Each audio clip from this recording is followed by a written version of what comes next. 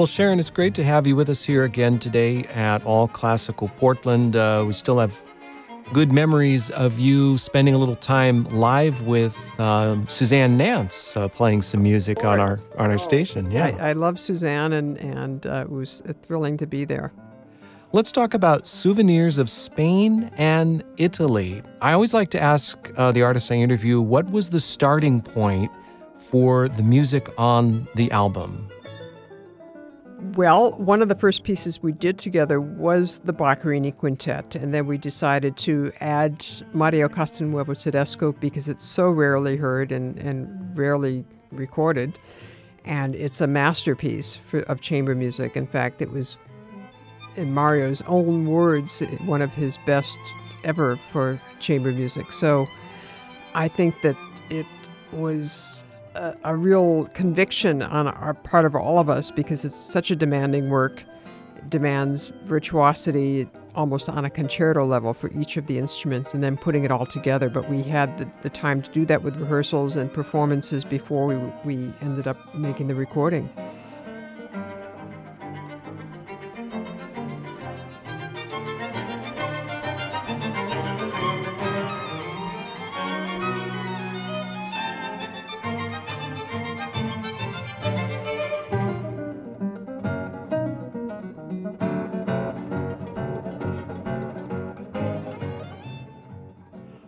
Now, the Mario Castelnuovo-Tedesco Quintet for Guitar and String Quartet was an eye and ear opener for me.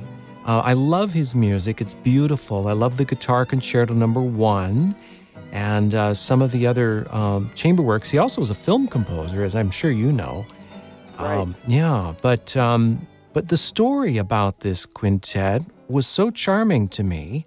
Maybe I can just tip it off a little bit that it has a Segovia connection, of course. Yes, and Segovia was performing the concerto, and the performance of that went very well, and he was asked by the Chamber Music Society if he would come back the following year and do something for them, and he said, well, only if Mario writes me a piece, and he was all too happy to oblige and managed to come up with that in the very year, and then Segovia went back after the piece was written in 1950 and performed it in the following season.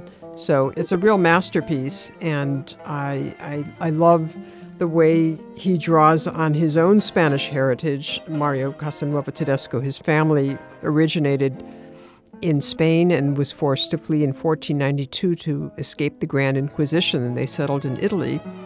And then Mario himself and his family had to flee the Nazis in the late 1930s and to save their lives took refuge in the United States and settled in California.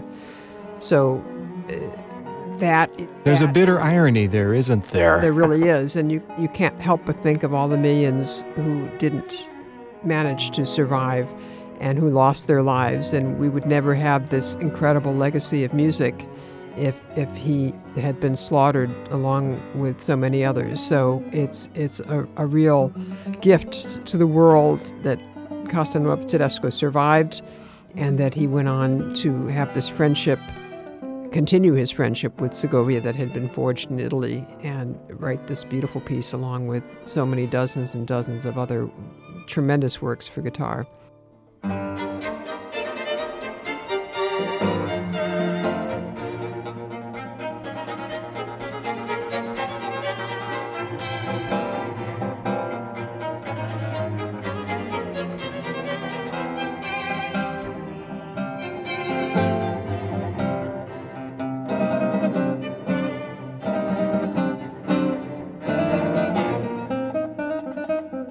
Sharon, the quintet is in 4 movements, and it includes in the first movement a, I guess, tempo indication word that I had never come across before, which is schietto. Do you know what that is supposed to mean?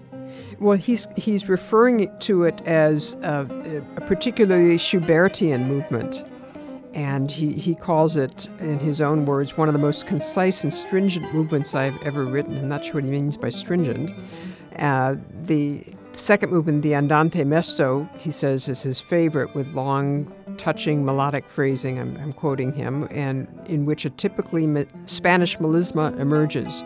And he wrote above that, Souvenirs d'Espagne, and he said that's followed by a scherzo alla Marzia, third movement, and he says the quintet ends with a finale in 6/8, very contrapuntal, but also interrupted in the middle with the more languid rhythm of habanera, another Souvenir d'Espagne. So we took his notations of that as the impetus for the title of the album, Souvenirs of Spain and Italy, and to see him draw on that Spanish heritage in addition to his love of Schubert and Italy is all a very delicious combination.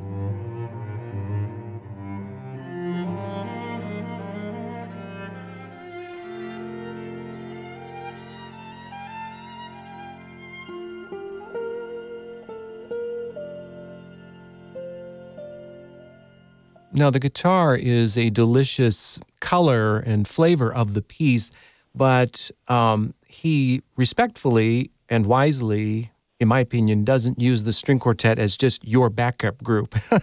It is a very well-balanced piece. It really is remarkably well-balanced. We all get a turn to do something interesting in each of the movements and to interact with each other, and every instrument is feeding off another, and he interweaves them in such a beautiful way.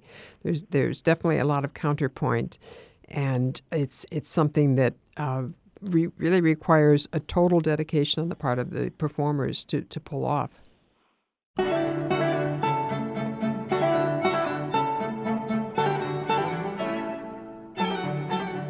Now, you mentioned at the beginning of the conversation that Boccherini started things off with your performances you've done with Pacifica as well as the Castelnuovo-Tedesco, but you also include work that has been performed and arranged many, many times by both lutenists and guitarists, and that's the Vivaldi Concerto in D Major.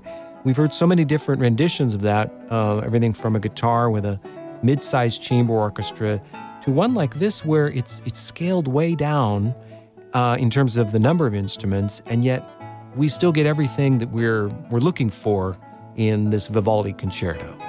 In this particular setting, took the lute part, which Vivaldi did originally write for, and transformed it into a guitar part that took center stage instead of back up to the violin.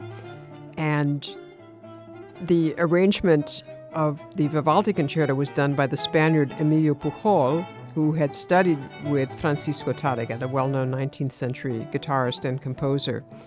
And in this process, he added a viola part and put the guitar front and center, transforming it from the lute version, which had the guitar not in the picture, but the lute as something of a backup to the violin, and inviting the three members of Pacifica to join me in this, one violin, one viola, and one cello, creates for a very intimate atmosphere.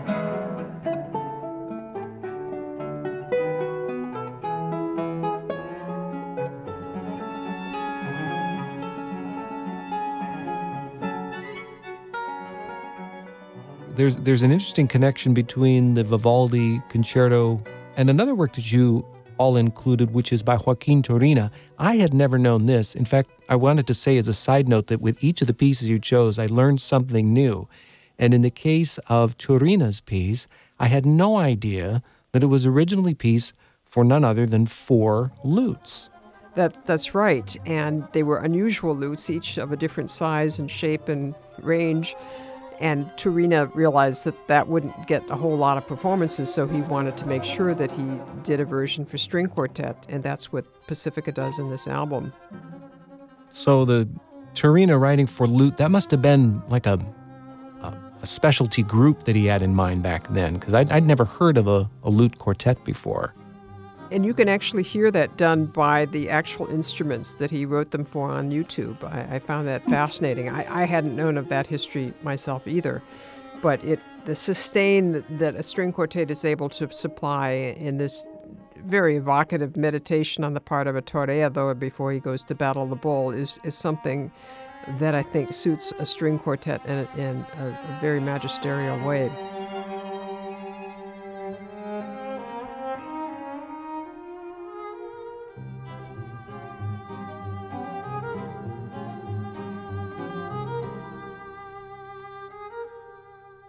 There's kind of a crossing back and forth, a crossing of time, Sharon, it seems to me, with these four pieces. We have Vivaldi from the 18th century, but a 20th century guitarist, composer making an arrangement. And in the case of, I feel the Castelnuovo-Tedesco harkens back, maybe not intentionally, but to Boccherini, who you end up with a guitar quintet, a guitar and string piece. Yes, and in the case of Boccherini, he was born in Italy, but ended up from the age of 18 living in Spain and eventually being under the employ of the Spanish king. And being a cellist, he loved to write many, many works for string quartet and cello that he could play, and then ended up arranging several of those for guitar and string quartet. This is his most famous one, with the fiery Fandango at the end. And there's a quote from Casanova that I would say really sums it up in terms of the spirit. When Casanova first saw the dance of the Fandango being done in Madrid, he nearly went out of his mind, and he wrote in 1767, he said, quote, each couple, man and woman, taking no more than 3 steps at a time and clicking castanets to the sound of the orchestra, make 1,000 gestures, take 1,000 attitudes with a lasciviousness with which nothing can compare. This dance is the expression of love from beginning to end, from the sigh of desire to the ecstasy of enjoyment. So maybe you'll hear all of that in our version as well. And we invited a wonderful and creative castanet player and tambourine player to perform and improvise on those instruments. He's from Brazil, Eduardo Leandro, and he plays in that Fandango and adds such a lovely and luscious sense of color to it.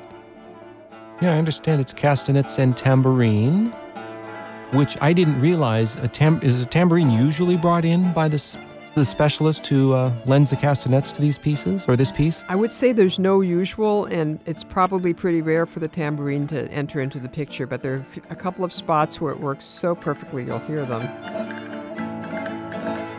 How is playing that piece live like? I mean, do you have to hunt down the local castanet player? Sometimes we do.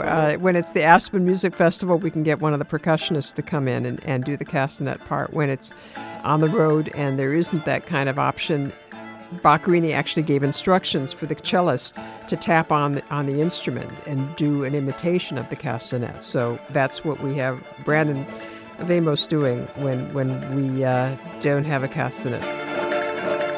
Oh, that's great. Well, it's such a colorful album, so evocative, too.